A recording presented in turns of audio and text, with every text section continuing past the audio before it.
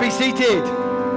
We have some amazing visitors in the house this morning, and we are just so privileged to have them. We have Morris and Rachel and Ron and his family. They're all the way from Holland. I'm going to introduce you to them in a moment. But I thought it'd be great just to hear a little bit about what God is doing in Europe. And also, I thought it'd be just a great opportunity for us to get our hands on them and pray for them. So that's what we want to do this morning. So Morris and Ron, do you want to come up and join me and come on either side? That would be brilliant. We are privileged to be part of a much larger family, part of the New Frontiers family, relational mission. And Morris is one of the apostolic team who lead that family that we're so privileged to be part of. And Morris's focus with Rachel is very much to concentrate on mainland Europe. Got a few sound things, we okay? Yeah? Good. And so I thought it'd be good to find out what's been happening. So, Morris and Rachel, good to have you here. So tell us, you're working in Europe. Tell us how that's been shaping differently this year. Yes. Well, anyway, good morning, everyone. Yeah, God. And it's wonderful to find a church open this morning. So, and ours isn't, but that's another story. But anyway, Rachel and myself, we've had a bit of an adjustment over last summer. We changed gear as a family, and we sold our house and downscaled, and Rachel left her career as a very effective teacher among children with special needs so that we could travel together onto the mainland of Europe. So we've just gone through our first cycle. We spent 3 months in the Netherlands. We're back for a month resting from all of the cheese eating and much else, but we had a fantastic time out there. And then we're about to go out to Germany for 3 months, then we'll come back for a month, then we'll go out to Sweden for a couple of months, back for the summer, then out to Serbia. So that'll see us through that year. So it's a change of gear so that we can be on the ground and really just spend more quality time with the people that are part of the relational mission family but are in nations of Europe. So tell us some of the big challenges of mainland Europe. Well, big challenges of mainland Europe. I mean, one thing about Europe is it is obviously many, many nations, so it's impossible to see a one-size-fits-all. You know, you sort of come from very sophisticated north and west and affluent, and by the time you travel east, it gets poorer and more easternized, and so you can't really describe Europe in one way. If I were to just speak about the Netherlands, I mean, the Netherlands are very, very capable, resilient, Go on. and self-sufficient culture.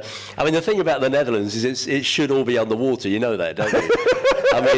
I mean, what sort of a nation can become one of the most economically effective nations in the world when actually, in all reality, it should be underwater? I mean, Gouda, or Gouda to you and me, which is where Ron comes from, is, I think, 5 or 6 meters underwater. The highest point in Gouda is the river. Now tell me, does that make any sense? Does that make any sense to you? Okay? And yet somehow this nation is able to be so creative, so productive, and so self-sufficient that they really don't need God. They've engineered him out. You know, they can look after themselves. So that's one of the challenges in the Netherlands, and the other would be the inherited traditions of the church, which we would recognise is in our own nation, where people have a very distorted view of what God is like because of the way the church has presented God and presented itself. So a friend of mine went to lead a worship service in a Dutch Reformed church, and he titled the service "Joy in the Church," and he was told he shouldn't do that. No, we don't have joy in the church. Yeah, no, seriously, this is Yope. He was told, no, church is a serious business, you know, so you've got that. And then another guy was telling me that he was about to eat his sandwich, and when the lady that was with him from the Dutch Reformed Church said, you didn't pray for your sandwich. You can't eat your sandwich. You haven't prayed for your sandwich. I said, oh, really sorry, God bless my sandwich. And then she started eating some apple cake. And he said, well, you didn't pray for your apple cake. She said, well, don't be stupid. You pray for your daily bread. You don't pray for your apple cake. It's like, wow, there's legalism. Oh, what are we going to do? You know. So anyway, so these are some of the challenges that Ron and others are facing with a very self-sufficient, capable nation, culture, but with this unhelpful presentation of what God is like and what the church is like that you're having to dismantle and overcome just to get to people's hearts with the gospel. So now I know you have a great vision for Europe, so tell us what you'd love to see happen in mainland Europe. Well, we want to see many people saved and many churches planted. I mean, I think that's the obvious thing.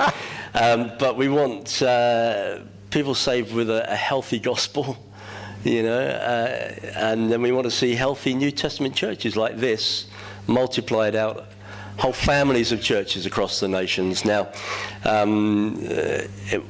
what that really, the engine room of this, you know, it's a bit like you know how to drive a car, but you lift the bonnet to see how the car works. The engine room for a nation like the Netherlands is we need Dutch-speaking, anointed men and women of ministry.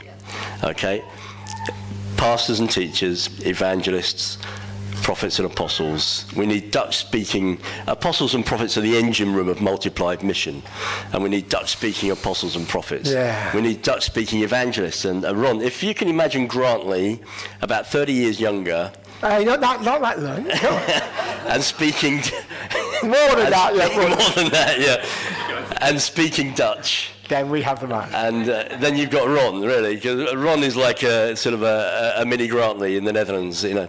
And but we need more like Ron and Elena, men and women of anointing and ministry, so that we can see healthy New Testament church life, word spirit, mission family, all the things that are dear to us, multiplied out across the nations of Europe. So we're looking to build model sort of prototype churches that we can then multiply and raise up locally led indigenous ministry that can take responsibility for its own mission, really.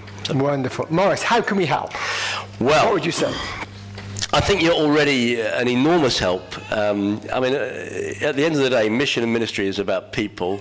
It's not about agendas or strategies. It's about men and women of ministry.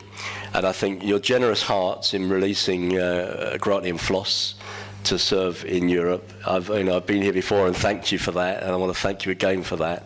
It's an enormous help. Because they're modeling something, but also they're bringing an anointing and they're training others like Ron and others as they do that. So I want to thank you for that. I want to say if there's any opportunity for you to accompany Grantley and Floss, then go with him. He goes on, they go on a number of, they're running a school of supernatural ministry in the Netherlands with Ron at the moment. Accompany them there, be their prayer support. They're also taking a number of opportunities around Europe to train people in supernatural ministry, and you can be a team, a part of that. So whenever, just have a look at Grantley's diary, and if you can understand it and crack the code, and then see where is he travelling to Europe with Floss, and say, can I carry your bags? Can I join you for that? So that, I would say, would be a great way to help. And then I'd like to encourage you to get behind this guy, okay? Because, you know, as a ministry is about people. And Ron has been serving the churches in the Netherlands for a couple of years, particularly watering the ground, particularly with prayer and faith for the gospel in that nation. And I've set Ron the challenge next year to run 4 Alpha courses. 3 of them will be in towns where we are planting new works. One is in a town where they've sent so many people out that they're a bit exhausted and they need to be re-energized and rejuvenated. So why not get behind Ron in praying for these? Maybe a bit of training for Ron. He's not done Alpha before. Maybe a little bit of financial investment to make sure these courses could work. And then you could see, as a fruit of your faith, seeing people saved through Ron's ministry in the Netherlands and the churches being strengthened and multiplied out there. Brilliant, Morris. Thank you. Let's give him a round of applause. You want to sit back down with your wife a minute? All right. Okay. Brilliant. We're going to pray for you both in a moment. Ron, introduce your family to us. Yes, yeah, I would love to. My wife, Elina, she's over there with my daughter, Yedi. My son is filming me, Tristan. And my oldest son, first son, Kian. On the t-shirt it says, the man. The man. I really like that shirt. Tell us whereabouts in Netherlands are you? Yeah, I am based in Gouda. So a year ago we planted the church out of Reeuwijk into Gouda. It was a big step of faith, because if you can imagine that we are with 80 and then half of the church left to Gouda, had a big impact in the mother church. But when you step out in faith, and God will take care of the rest. So how's the church going? Yeah, that's going great. We see some growth. Leadership is now, the leadership that we had is now even wider, so more leaders on their place now. We're going to start with discipleship groups, and we're ready to go and fish into Gouda, because we always said, we want to be a church that is there for the lost, to reach the lost. And you can easily slip into all different organizational stuff and then lose in the end where you came for, into the city. So this is the time that we're gonna fish. So the nets are strong enough now, and brilliant. I'm looking forward. September we started the School of Supernatural Life. Ron runs it. We just go in and do the teaching, but Ron is the guy who's running it. So tell us what happens. Yeah, what happened? Just during the school, or a little bit? During the school. Yeah, during the school. Yeah, a little bit of introduction, because you have a few,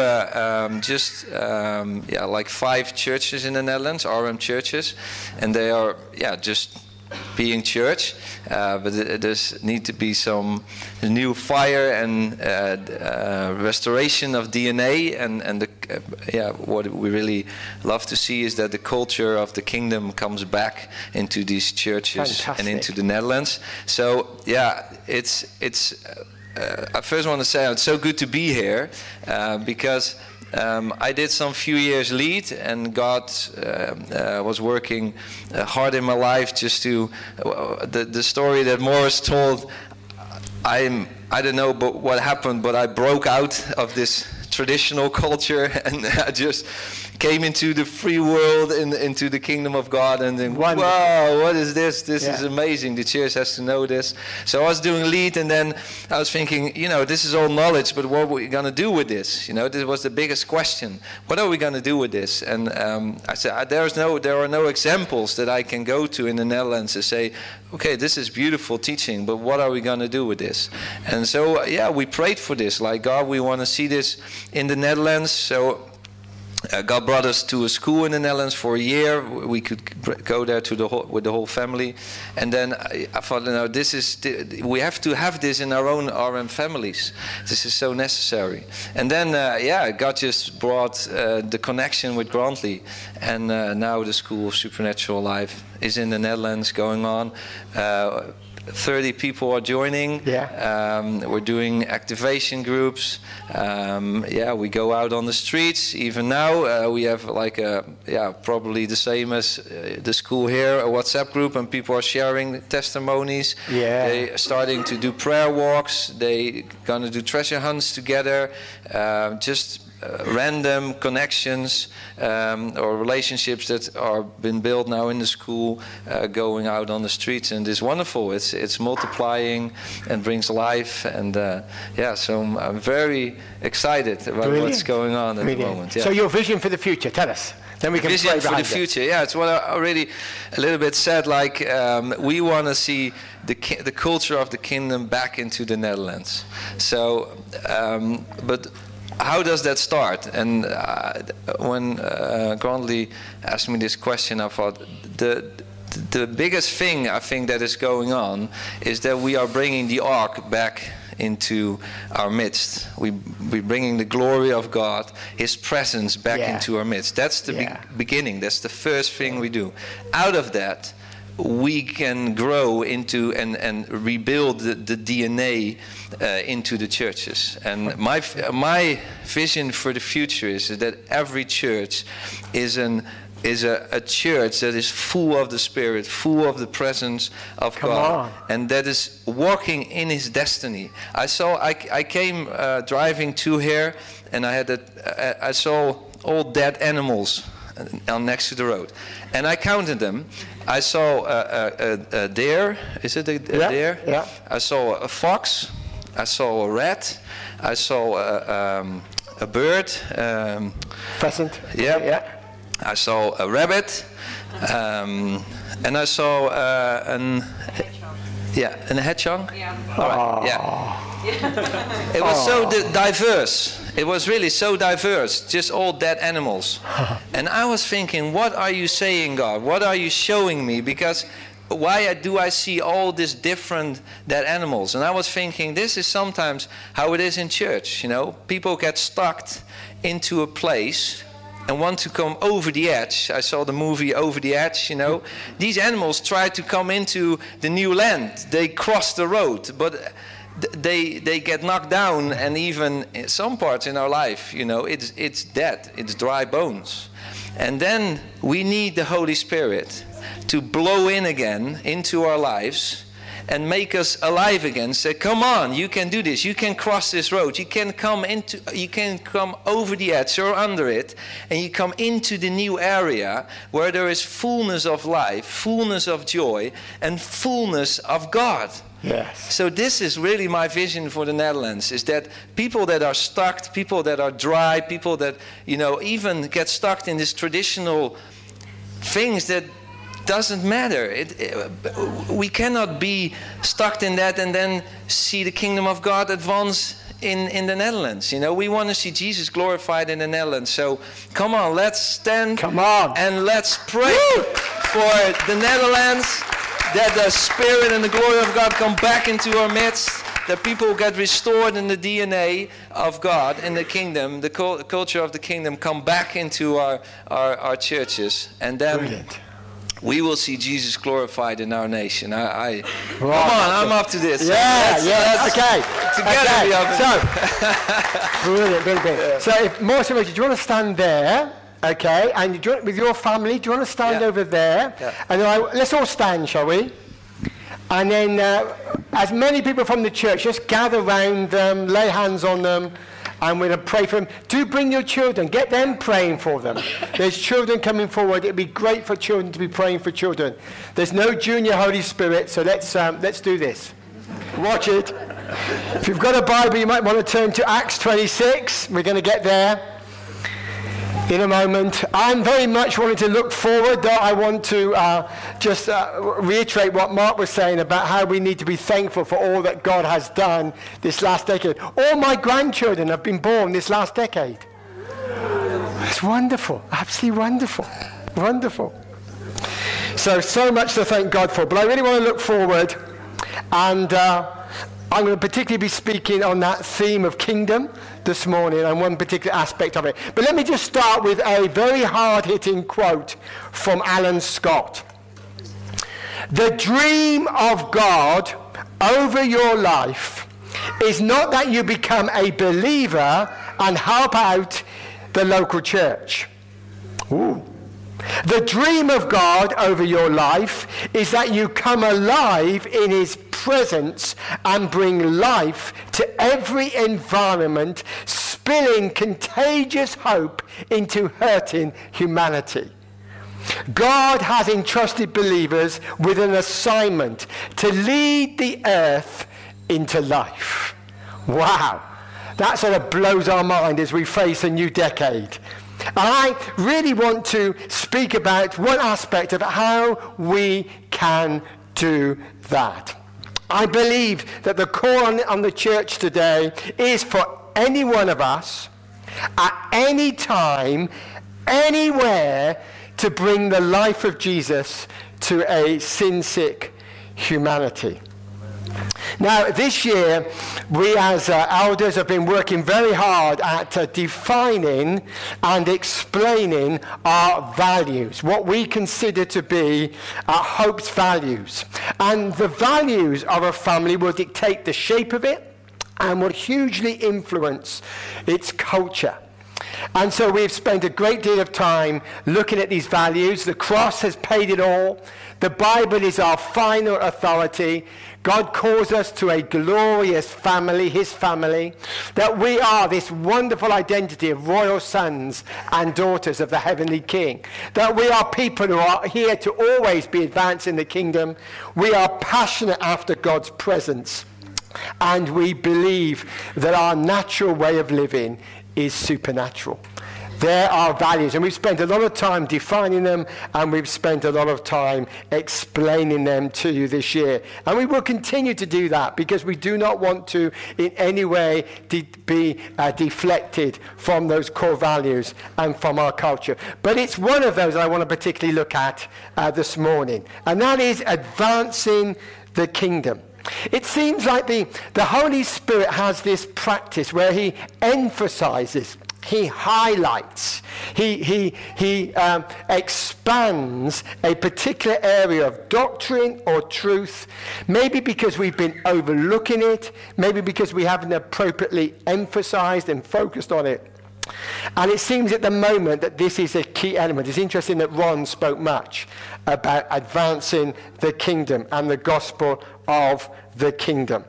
So, that's what I want to briefly look at in one aspect of that. In one commission of Scripture, this is what it says. He commands us to preach the gospel of the kingdom to all creation. Now, that is not a typo. That's not a mistake. God wants everything to be restored. The world isn't as it should be, and the gospel of the kingdom is the answer to those things that are not right. Why? Because the blood of Jesus was enough to cover the whole cause and effect of sin on all of creation. Isn't that true? The cross is sufficient and can restore all things.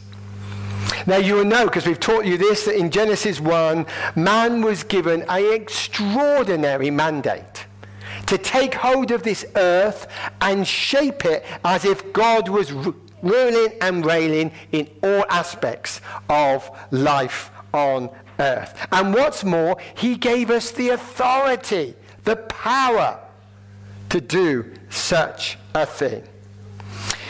We are to take God's way of doing work, family, education, economics, manufacturing, caring and healing, entertaining, politics, design, and the environment. God's ways to the whole of creation. Is that a big enough vision for you? We're not here to sort of call people out of the workplace. We are here to call people into the workplace, where they take God's kingdom, rule and reign to every dimension of society. So, that's just a recap on our value of the kingdom advance, the gospel of the kingdom. But I just want to point this out, and this is what I want to concentrate on this morning. That in broadening and expanding the vision, there is a danger. There is a danger. And I want to look at that danger and how to rectify that danger. And now we're going to look at Scripture. So Acts 26. Let me explain the situation. Paul, the apostle, has been captured and imprisoned. He's in Caesarea, and he has appealed as a Roman citizen to not be tried by the Jews in Jerusalem, but to go to Rome and get the justice of Rome as a Roman citizen. But before he gets there, he is interviewed, he is questioned by King Agrippa and his wife Bernice, and he explains his story, how he got saved, and what has God called him to. And so we get to the story where Paul is just explaining that he's met Jesus on the road to Damascus, and we'll pick the story up at verse 15. This is Paul speaking to Jesus on that road. "Who are you, Lord?" I asked. And the Lord replied, I am Jesus, the one you are persecuting. Now, get to your feet, for I have appeared to you to appoint you as my servant and witness. Tell people that you've seen me, and tell them what I will show you in the future. And I will rescue you from both your own people and the Gentiles. Yes, I am sending you to the Gentiles to open their eyes so that they may turn from darkness to light and from the power of Satan to God, that they will receive forgiveness for their sins and be given a place among God's people who are set apart by faith in me. And so, King Agrippa, I obeyed that vision from heaven. I preached first to those in Damascus, then in Jerusalem, and throughout all Judea, and also to the Gentiles, that all must repent of their sins, turn to God, and prove they have changed by the good things that they do. So Paul's not only describing how he became a Christian, he's now describing what his mission was, which was not just unique to an apostle. I believe what Paul was explaining was, what is our mission? What is our mission? What is it the core? What is it the center of expanding God's kingdom? And Paul clearly says this, that it's the making of disciples. It's turning people from their rebellion and sin into obedience to Christ that is paramount in the expansion of God's kingdom. Many times it's recorded that Paul proclaimed the kingdom of God, the gospel of the kingdom. But how did it shape out? Paul said, I've chosen to know nothing other than the cross, Jesus crucified, and a call for sinners to repent, to turn around their rebellious lives and to follow him in obedience. The primary way the kingdom of God advances is through people being saved. And in expanding the vision, we can forget that that is at the core of the mission expansion. So let me say this. The greatest way the kingdom of God advances, the wonderful way the redemptive rule of God is extended, is when we bring another sinner to renounce their sin and self-righteousness and bow his knee to King Jesus. That's what we're about. And we have a decade unfolding that I dare to dream could be an extraordinary decade of evangelism. Like we've never seen it before. I don't know about you, but I hate empty chairs. I hate them. There's far too many in this room. Far too many. I want every one of these chairs to be filled. I want there to be a queue to come in. I want there to be utter chaos on the street outside because there's too many cars to get into our car park. And then I won't be satisfied, because God has a banquet and he opens the door for all to be saved. I don't know if you remember the advert, but it was an advert of a Mercedes-Benz car that was careered into a block of concrete. And what was remarkable is that they invented this crumple zone to keep passengers safe. It was an amazing invention. But what was staggering is that they decided not to patent it. Other manufacturers copied it. And it didn't make any economic sense whatsoever. So why should they do it? So somebody asked the top man at Mercedes-Benz, why did they not patent it? And this is what they said. Because some things in life are too important not to share. Some things in life are too important not to share. You know, this place is buzzing with people day in, day out. We provide for their social needs, for so many aspects of the community's needs are met in this building. But do you know what the people need? First and foremost, they need to know God's forgiveness. They need to know that they are sinners, separated from God. They need to know that there is a grace that woos them back. There are some things that are just too good. We can't keep them to ourselves. We've got to share them. So I want to just very briefly talk about 3 lies that I believe the enemy has spoken to us that stops us speaking up and speaking out so that people can find Christ for themselves and become devoted followers of him. 3 simple things. I'm sure you can identify with these. We'll do these really quickly. First one is this. People aren't interested. Why should we go and tell them the good news of the gospel? They're not interested. Is that true? I don't think so. There's a great quote from Rico Tice, who was responsible for Christianity Explored course, a great course. This is what he says. There is increasing hostility in some quarters to the gospel message, but there is something else going on too. There is also increased hunger. The same rising tide of secularism and materialism that rejects truth claims and is offended by absolute moral standards is proving to be an empty and hollow way to live. You're more and more likely to find people quietly hungering for the content of the gospel, even as our culture teaches them that to be hostile towards it. People are hungry for it. The more and more I go out on the streets, I'm sure Ron can say this too, the more and more we engage people, you know what we find? People need answers to life. And society and politics and economics is not providing it. Young people are more confused and in more anxiety than they've ever been. They need the gospel. There's a hunger for it. There's always been an excuse against it. This is John 4. Jesus speaking to his disciples who returned to him after he's led a woman at the well to Christ and affected a whole village.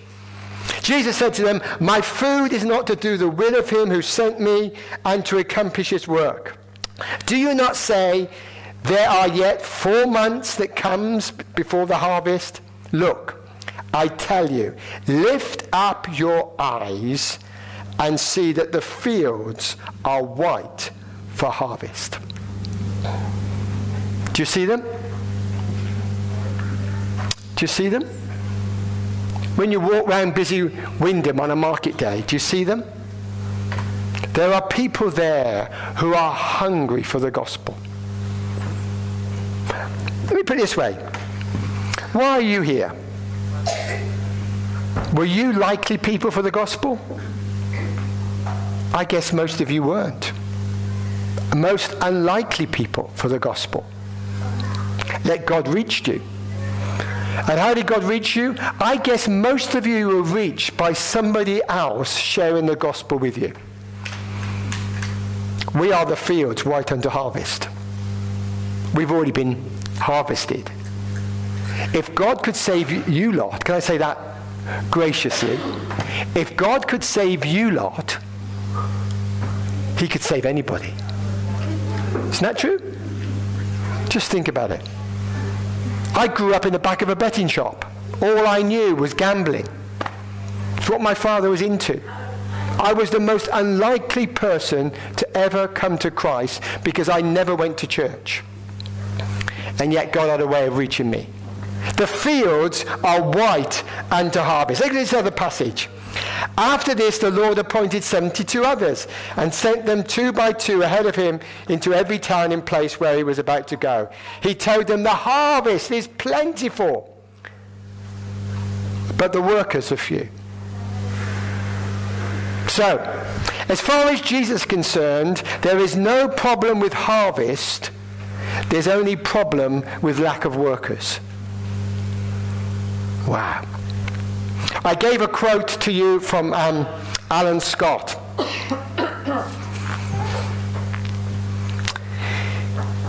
He was one day convinced that what God said in those scriptures was true. There was a harvest to be had. His experience was this. The church was about this size in Ireland, a Causeway Vineyard he led. And they would see one or two people saved on their alpha courses. They run like us, 3 alpha courses a year. 1 or 2 people saved. That would be the total of their salvation. But then God spoke to him about the fields being white unto harvest. So he thought, I'm going to see if this is really true. So he stopped everything in the church that wasn't outward focused. I mean, people couldn't understand it. People thought he was crazy. He said, we're going to give ourselves to mission. And what's more, he stood up on the platform and he said this year we're going to see 100 people saved. 100 people saved. They were seeing 3, 4, 5 a year. So they just went out of their building and into the world. And they just shared the good news of Jesus. Because if God said there's a harvest, we're going to believe him, we're going to go. At the end of the year, they had seen over 100 saved. Over 100 saved. Wow. Staggering. Because they realized that advancing the kingdom is sharing the gospel. I love Band of Brothers. It's a bit bloody, but I love watching it. This amazing story of this airborne ranger, and one of the soldiers says this to his commanding officer, "Sir, the enemy are on every side of us. We're surrounded by the enemy." And his commander replies, "You are airborne rangers. You are meant to be surrounded by the enemy. You are meant to be surrounded by those who do not believe, because actually you are their good news. You are the laborer in the field, and you are the one that will harvest." Wow. Secondly, another lie of the enemy. I'm not gifted. It's all right for you, Grantley. You're a bit of an extrovert. You can talk to anybody, but I can't. I'm just not like that. So there was this Christian camp. And high school kids can be really cruel sometimes. And there was a lad called Billy who had been brain damaged when he was being born. He walked with a sort of sliding action. And when he spoke, he stuttered and he slurred. And they mocked him terribly. During the week, it was the responsibility of each cabin to share morning devotions. And it was Billy's cabin's turn. And they asked Billy to do it because they wanted to mock him. But Billy was thrilled that he'd been asked. The person who writes the story says that I was one of the teachers there and I wanted to stop. But Billy insisted. So Billy came up and he took an inordinate amount of time to slither his way down the aisle and stand on the platform. And then he spoke these words. He took again an inordinate amount of time to say it, but he just said this: "Jesus loves me.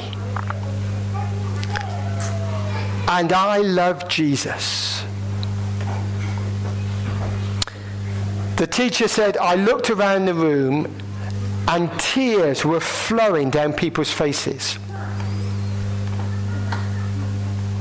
The Holy Spirit took his feeble, fumble words and brought conviction. He said, we had gifted speakers, we had Christian celebrities come. He said, nobody saw a harvest like Billy did. He said, in fact, I regularly meet people who say that that was the greatest camp they ever went on and that their lives were transformed by Billy. Now just look at yourself. You have far more going for you, seemingly, than little Billy. You can do this. It's a lie of the enemy that you can't. Let me tell you an example of just how that thinking is wrong and how it can be changed. But I'll give you an example first. I read this true story about pelicans. You never thought you were going to get educated about pelicans, but here's a pelican. And in one part of California, the pelicans got rather lazy. They got lazy because the fishermen would come, gut their fish, throw the bits of the head and the tail to the pelicans, and the pelicans would eat their fill. And they did this for months and months and months and months, to the point that they got so lazy they never went fishing. But then the fishermen discovered that they could sell all the guts and things of the fish to a factory nearby. So they didn't have any of the leftovers to throw to the pelicans. So guess what happened to the pelicans? They got thinner and thinner and were on the point of death because they'd forgotten how to fish. So environmentalists came up with an ingenious plan. Do you know what they did? They grabbed hold of some pelicans who were fishing in another part of California, shipped them all the way over to the beach where those pelicans were, and introduced them so they could see how you fish. And they saved those pelicans. They saved those pelicans. So, why did I share that story? Because we have a lady here called Sarah Mackenzie. And she could not fish. She could not fish. She was scared. She was hesitant. She could not share the gospel with anyone. But what'd she do? She joined the Alpha team. Got surrounded by people who know how to fish. And now she's one of the best inviters of people to the Alpha course. So if you've got out of the habit of fishing, this is what I want you to do and prepare yourself for the next decade, and it's this. Just get alongside those who are fishing and you will soon learn how to fish. Finally, this other lie of the enemy. If I go, nothing will happen.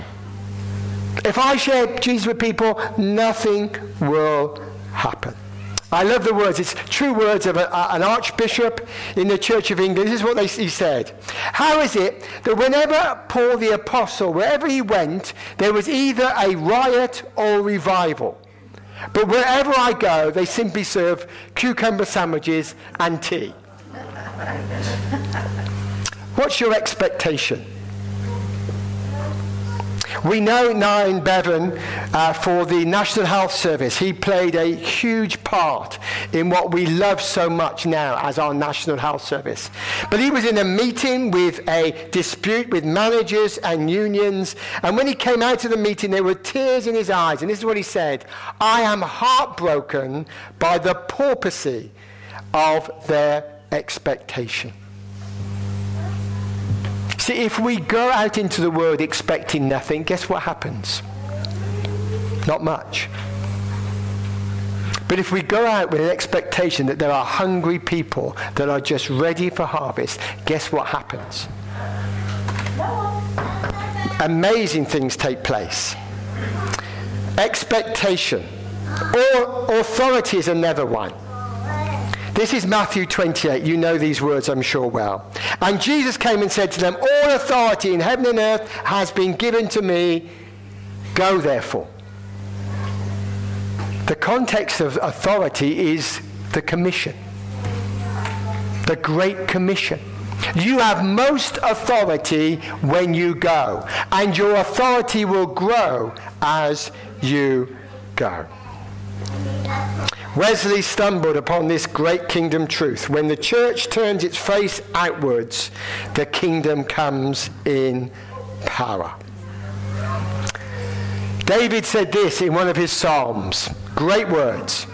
What is man that he's mindful of him, and the son of man that you care for him? Yet you have made him a little lower than the heavenly beings, crowned him with glory and honor. You have given him dominion over the works of your hands. You have put all things under his feet. You have all authority. So the same authority that keeps the universe into being, God gives to you because he wants to co-labor with you. You have authority. Can we go to the last slide? Is that possible? There we go. Let me finish with this story. As part of the curriculum for a GCSE in religious studies at this time, a class of students had to go and experience a church service of some description and write a report on it. So the teacher, who was a Christian, took a class full of pupils to an event they would never forget. It was to a Billy Graham crusade meeting. They weren't expecting it. And as a result of that, 4 young people from that class left their chairs, came to the front, gave their lives to Jesus with tears pouring down their eyes. When they went back to their school, they said, we want our pupils, our fellow pupils, to experience what we've experienced, so we're going to start a Christian club in the school. So they arranged a program, they printed it off, they gave it to every pupil. There were about 600 pupils in the school. At the first meeting, they were staggered. Over 400 pupils attended. Over 400. What was staggering is that it began to ripple into every dimension of that school. You know, pupils would be eager for a lesson to end, not because they weren't interested in being educated, but because during the breaks they could be prayed for to find salvation, and many were being prayed for to be baptized in the Spirit, and those 4 people were doing all of that. There was an incident where there was a football match between 2 houses, and during the middle of the football match, Stephen was in defense. He came under such conviction, he literally went on his knees in the middle of the football match and gave his life to Jesus. In that school, they regularly, weekly had a prayer meeting where over 100 pupils prayed. What authority. What's more, those 4 thought they could do more than that. Why don't we put something on for parents? So they did. Once a year, they put on this event for parents. They hired the grammar school auditorium because they could get 1,200 in that. It was packed out every time.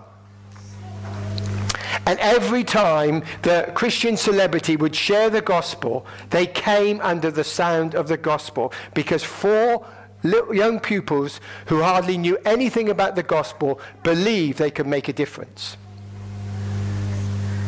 The school actually got on national television.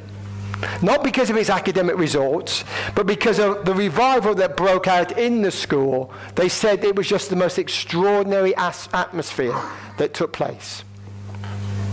So these were pupils, 14, 15 years of age. Why do I know that story? I was one of the pupils. I was one of the 4. We can make a difference if we go. And the kingdom of God commands us to go. And I want to dare to say to you, could we see 100 saved this coming year? Sounds like a good target to aim at. If we go. The harvest is ready. The lies of the enemy are just that. If we go, we will find a harvest to be enjoyed. Let's pray. Then we'll have our notices.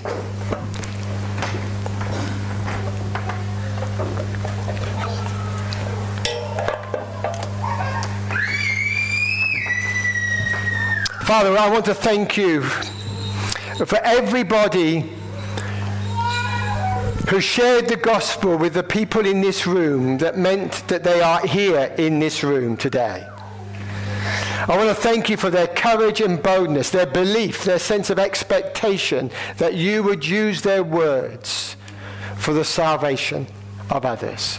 And I pray that we would do the same likewise, that our passion will be for the lost, that we will be bold in declaring the truth, and that we will be eager to lead people to Christ, because there's no greater way that the kingdom advances than through one sinner who repents.